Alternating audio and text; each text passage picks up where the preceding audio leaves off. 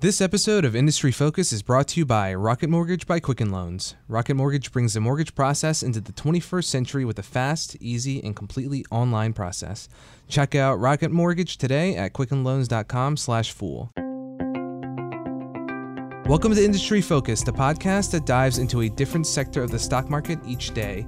I'm your host, Vincent Shen. It is Monday, July 25th. We are pre-recording this episode, partially due to a scheduling need with the studio here at Fool Headquarters, also because I'm just really excited to have my guest today, Rana Patanjali. So Rana started at the Motley Fool as part of the Analyst Development Program in 2014, about half a year before I joined the company myself. So she's now part of the awesome Inside Value and Income Investor newsletter teams. Welcome to the show, Rana. How's it going? Thank you. Thanks so much, Vincent. I'm glad to be here. So I believe we were chatting earlier. This is your first time on a podcast, right? So what do you think so far? That is true. And you introduced very well. So Thank you. Thank you. I appreciate that. So I hope, not too nervous. I think that you have a lot to share with our listeners today. We're going to be touching on some earnings and just things like consumer staples and the outlook for that industry overall. So I think you're going to do a great job. And why don't we just jump right into it? So something that you had mentioned to me in a conversation we had before the show was just some of your views before we jump into the earnings of the week, which was Unilever, the acquisition deal that they went through. But that's around consumer staples. Right. So, the consumer staples business, as we all know, is a steady business. And think about it, good or bad times, you're not going to stop brushing your teeth or you're not taking a shower for that matter. So, the business itself remains very resilient. What has changed over the years is the competitive dynamics of the business. So the first reason is the changing consumer taste. People are willing to try new products more than they used to. And the second and the more important reason is technology. So because of technology, it has become easier for a new small rival to enter into the space. So entry barrier has lowered. And one example is if you want to launch a new product, you have YouTube or Facebook to put your advertisement out. So there are multiple ways now to reach out to consumer, and those ways are cheaper as compared to what it used to be. So that's one part of technology. The other part is that you have Amazon Web Service. So for a new e-commerce website, it's cheaper to put your website there. And it's further added with Amazon's distribution center, so you can easily distribute your products to people. So because of all of this, sort of you can say the competitive dynamics has changed. And for established players like Procter & Gamble and Unilever Limited, they have to change their strategy. So they have to be more nimble, they have to be flexible, and to an extent, aggressive in their growth strategy. So this is some change which I've seen in consumer staple business over the last 2 years. Okay, so some of those things that you mentioned with the competitive dynamics, I think they kind of really flesh themselves out and make themselves very apparent with the recent earnings report that we had from Unilever. So Right. A few things that I noticed, not only, especially with what you mentioned, the smaller companies having an easier way to get started, an announcement that they made, I think it was maybe the day before they released earnings, was with Dollar Shave Club, which we'll get to. But anything jump out at you from the report? They reported on June 21st. Their stock has been relatively flat since they reported. But anything jump out at you from the report that surprised you or things you'd want to take note of? Well, I wouldn't say it surprised me, but the thing which I liked was their organic sales were up 4.7%. And organic sales is the sales which are coming from pricing and volume. And this is from the number from last 6 months. And for the quarter itself, the volume was up 1.8%. And I think for consumer staple or for any business for that matter, the only sustainable way for a company to create value over long term or to maintain its competitive advantage is by growing its volume.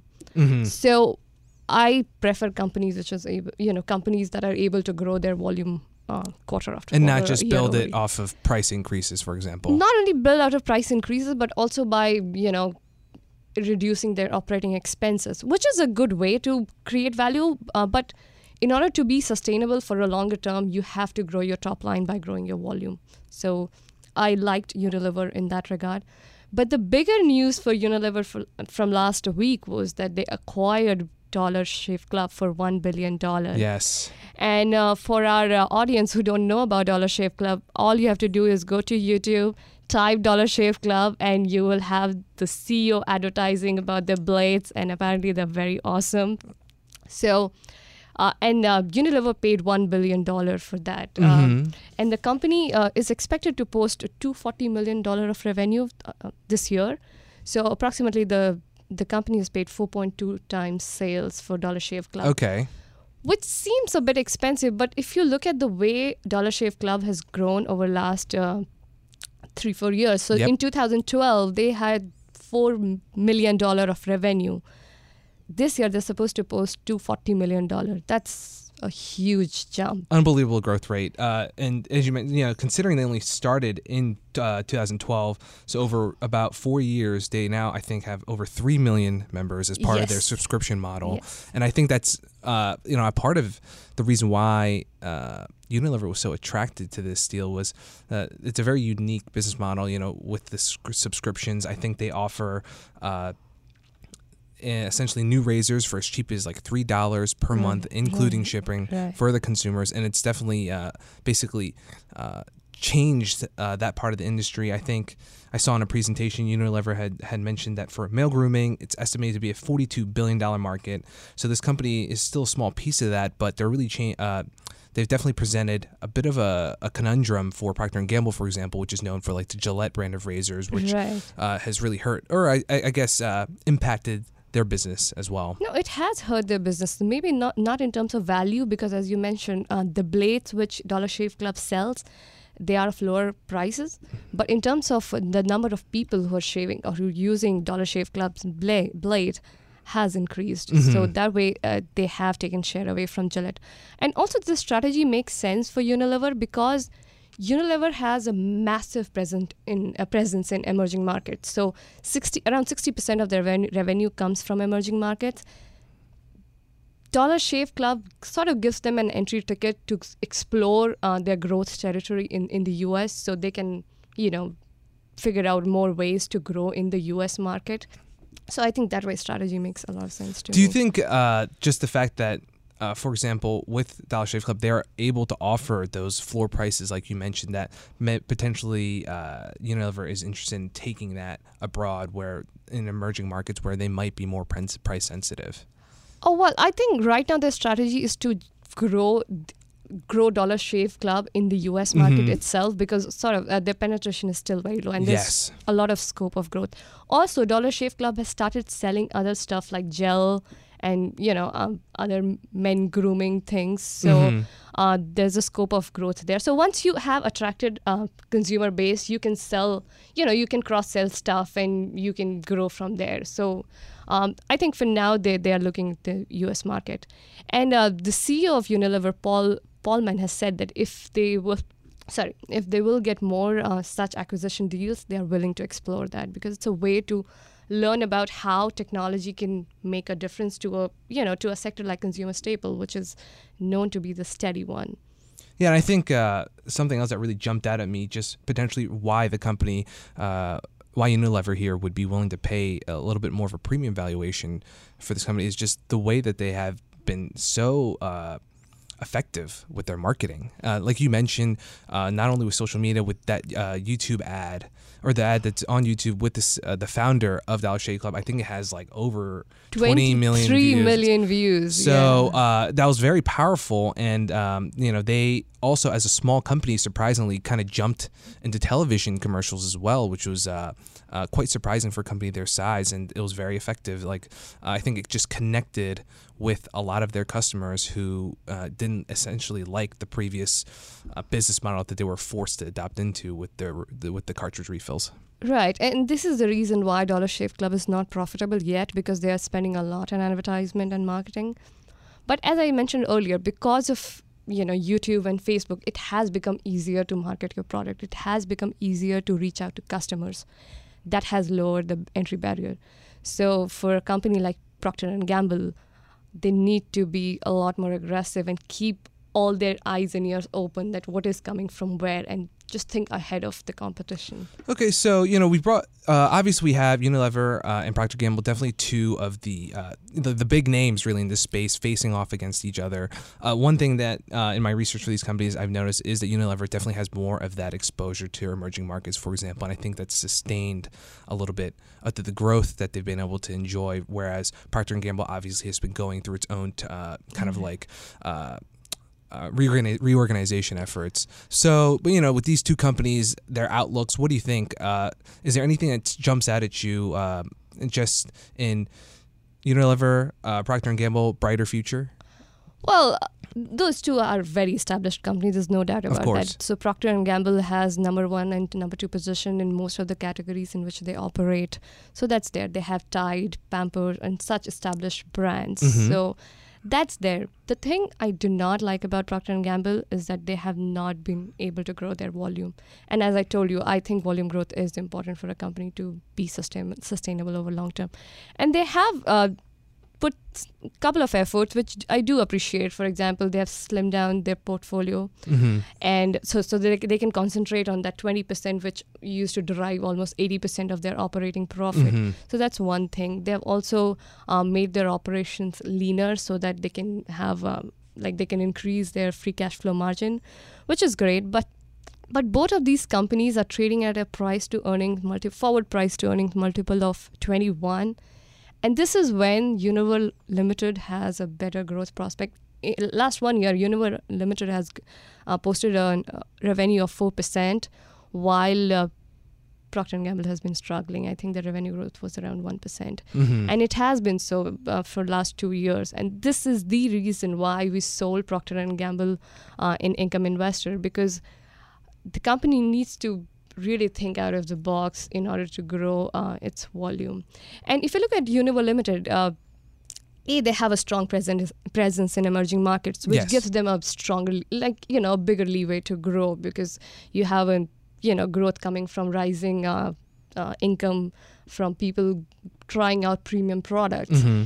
And as a person who's born and brought up in India, I can tell you that Unilever Limited does a very good job in reaching out to not just big cities, but to villages and tier 3, tier 4 towns where they are able to sell their products not just to medium or high income group people, but also to low income group people. So they have a wide variety of products, and they really do a very good job in penetrating to the local markets of emerging markets. So that's really interesting. Kind of like a first direct experience for you. Then I wasn't aware of that, and I think it touches again on Unilever their strength in some of those markets. True. So yeah, between Procter & Gamble and Unilever Limited, I like Unilever more.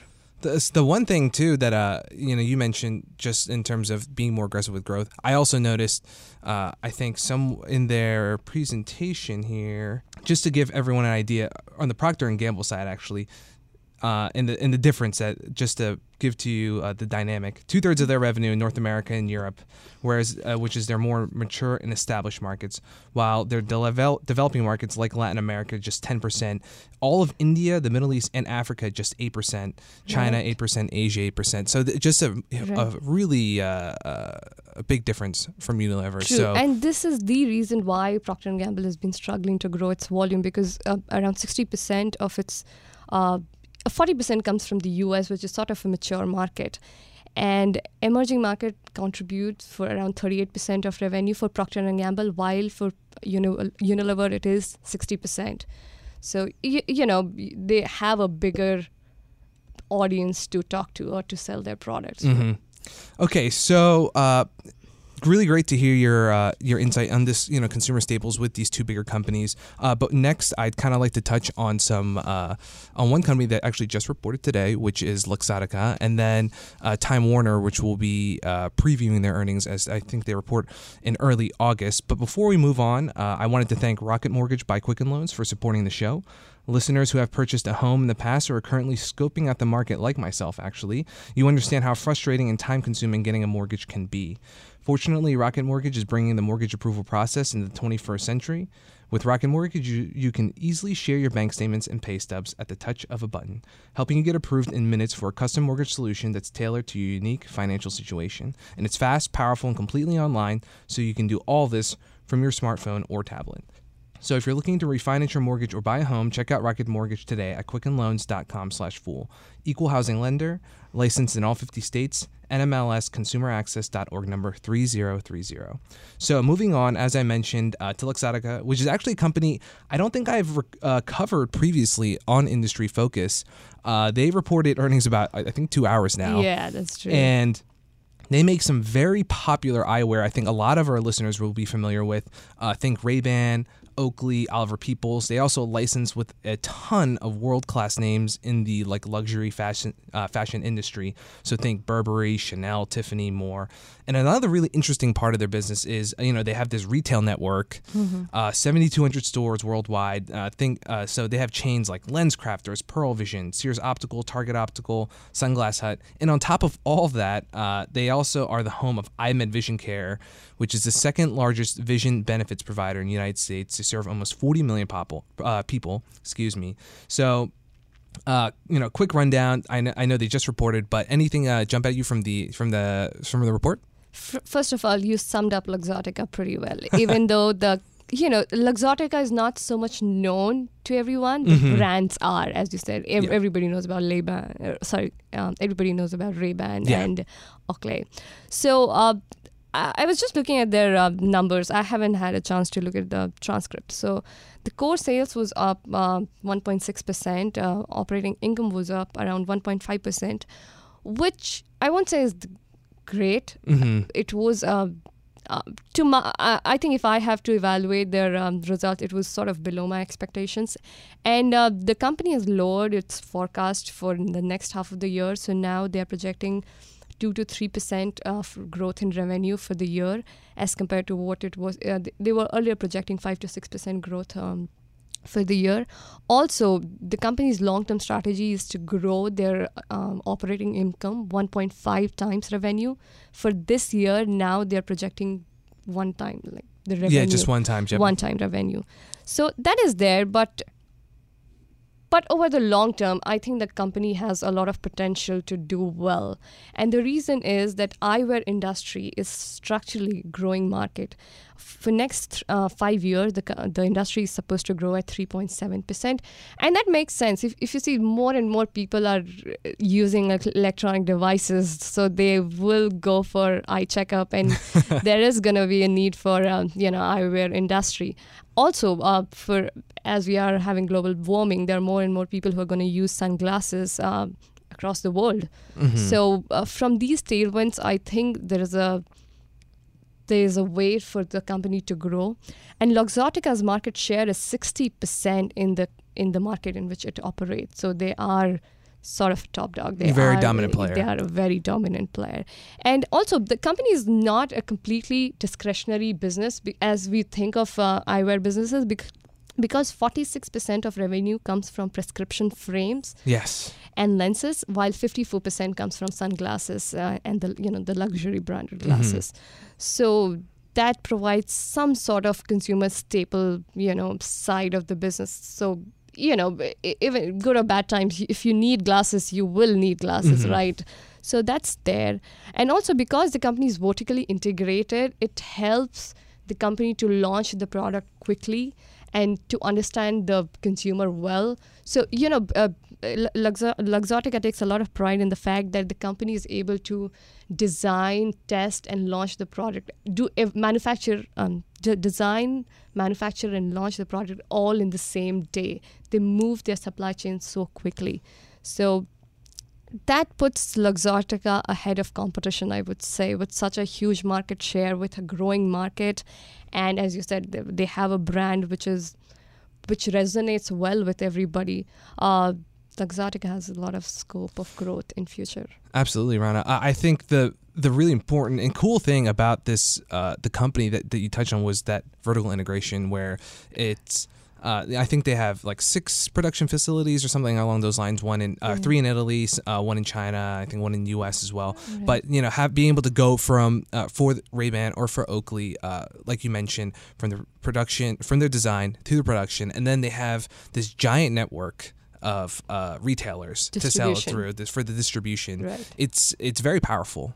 Yeah, and since the manufacturing capability is so strong that even if a company like Chanel or Prada wants to manufacture its own glasses, they will tie up with Luxottica in order to do that. So the company itself, like they literally dominate this market. So And one point I would like to leave with listeners and people who are interested in Luxottica is the idea that the business is still very focused in Europe and North America, especially if you're looking at it in terms of it being more of a luxury brand. I think 79% of its sales in its last quarter that I have the financials for, not yet for this most recent reported one from today. So it's a large runway for developing markets. Oh, there is, and they are looking into that market. They have been tying up with local companies where they can use their own technology, their technology and their experience to launch their products into emerging markets. So definitely that's the case. Okay. So we have a few more minutes here. I wanted to wrap up on Time Warner, and they report earnings on August 3rd before the market opened. So there's been a lot of chatter in the investment community after Netflix kind of took a beating for its latest report. Dylan Lewis and Simon Erickson actually have a great show on this from July 23rd, an industry focus. So Time Warner, their 3 primary business segments are Turner, HBO, and Warner Brothers. Turner, think the TV networks, HBO obviously the premium service, and then you have Warner Brothers, which is some of the television shows and obviously the big blockbusters that they produce. Right. And for me personally, I was really excited. I actually saw a lot of the Comic-Con trailers that came out for Warner Brothers movies, like Justice League and things like that came out over the weekend. A lot of buzz around those, but I'd love to hear what you think, kind of investors should be looking for in this report, what to expect maybe longer term as well. Right. So my investment thesis for Time Warner, and we own this company in Inside Value, and I own it myself as well. So my investment thesis for Time Warner is there is going to be a change, and the change is already happening in the way consumers watch television or watch entertainment. But in this whole entertainment ecosystem, content provider and good content provider are always going to win. And they are always going to have a dominant position in this whole ecosystem. And for a company like Time Warner, which has HBO as I think that's a very valuable asset for the company. And they also own channels like TBS, CNN, Cartoon Network. So they sort of provide a whole entertainment package, whole family entertainment package where you have something for kids, you have something for adults. So I think Time Warner is going to be dominant in coming years. And the company is trading at a price to earnings of 16, which is like a lot of pessimism has been priced into the stock, I would say. And if you look at Turner, they have 3 of top 10 ad-supported cable networks. So if you decide to slim down your cable channels and you decide to keep, let's say instead of having 100 channels, I just want to keep 15 or 10 for that matter, I think you will end up keeping channels that are owned by Time Warner. Part of that business. So coming to earnings, a couple of things which I will look for is how the subscription growth is going on in HBO, what kind of subscription growth they're reporting. They just showed their finale of Game of Thrones, and apparently they had like 8.9 million viewers just for the finale, which is 10% higher than what they had in season 5 finale. In the previous finale, yes. Last year. So that's one thing. I will also keep an eye on the churn rate, like how the traditional TV is going. So what churn rate is, how many people are canceling their subscription. So that's one thing. Then another metric which I will like to look at is the engagement metrics, which they show that, how many people are watching their top Prime show, or I have the number for Game of Thrones, a similar number for other channels as well. Okay. So yeah, that's all. Okay, so I think with HBO, especially with Game of Thrones, they've obviously very well-known network. They've won so many awards for their content especially at HBO. It's definitely a very powerful business. Some people, I think, are kind of nervous because it's only got a few more seasons, and HBO is kind of on the hook to try and replace that. But I think at this point, they've generally proven themselves to be very savvy about keeping a pulse of what viewers are interested in and keeping, this string of winners coming. Right. But, that is something that all of these content providers, challenges content providers face is, making sure that what they put out is, popular with viewers. Yes, and that is true for every content provider, as you said. So the strategy is to keep launching new products, or you can say new TV series, and this is where experience does matter. Yeah. Time Warner has done a superb job in coming up with series that resonates very well with its audience, and I don't see the reason why that should change. The other reason was that initially Time Warner sort of was apprehensive of cutting its ties with cable companies, where now Time Warner has become a lot more open about going to customer with its own network or with its own apps, where you feed your series to customers, or consumer has an option to watch video as per their time and or the way they want to consume content. With the direct HBO services, for example. Direct HBO services, right. Okay. So any other thoughts for Time Warner otherwise going forward? No, I think the company is doing exactly what it's supposed to do, investing in the content, investing in technology so that it can, it is able to provide entertainment to consumer at their time and the way they want to. The way they want it, absolutely. They want to. So just another reminder, if you're looking for those results, they are reporting on August 3rd before market open. Otherwise, thanks a lot, Rana, for joining us today. Thank you. It was glad to be here. Yeah, no problem. So that's a wrap for us today. You can continue the conversation with us via Twitter at MF Industry Focus, or send us any questions or comments via email to industryfocus@fool.com. You can also enjoy the other great podcasts from The Motley Fool by checking out fool.com/podcasts. People in the program may own companies discussed in the show, and The Motley Fool may have formal recommendations for or against stocks mentioned. So don't buy or sell anything based solely on what you hear during the program. Thanks for listening, and Fool on.